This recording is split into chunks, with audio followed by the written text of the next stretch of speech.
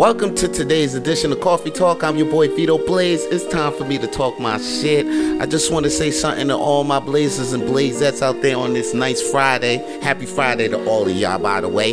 I just want to say, man, that the fake is everywhere, man. Fake is everywhere. As soon as you step outside, this motherfucker, a fake motherfucker is in your ear telling you some fake shit. As soon as you look on the internet, there's some fake things trying to entertain the shit out of you right now. And as soon as you take a look to see if you want to read something, there's some fake shit out there to read. You know, there's a dumbass in the United States who happens to be president, and even him, he'll tell you that there's fake news.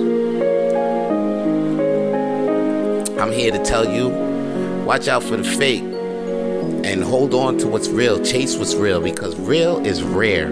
You don't get a lot of real moments. You don't meet a lot of real people. You don't get a lot of real opportunities in life. But once you do, hold on to them shits. And if you don't have anything real in your life, then go chase what's real. Find some real people to talk to. Look at some real shit on the internet. Read some real shit to fill your mind with some real thoughts. Because real attracts real, and real recognize real. And that's all your boy got to say for today's Coffee Talk. Holla at your boy.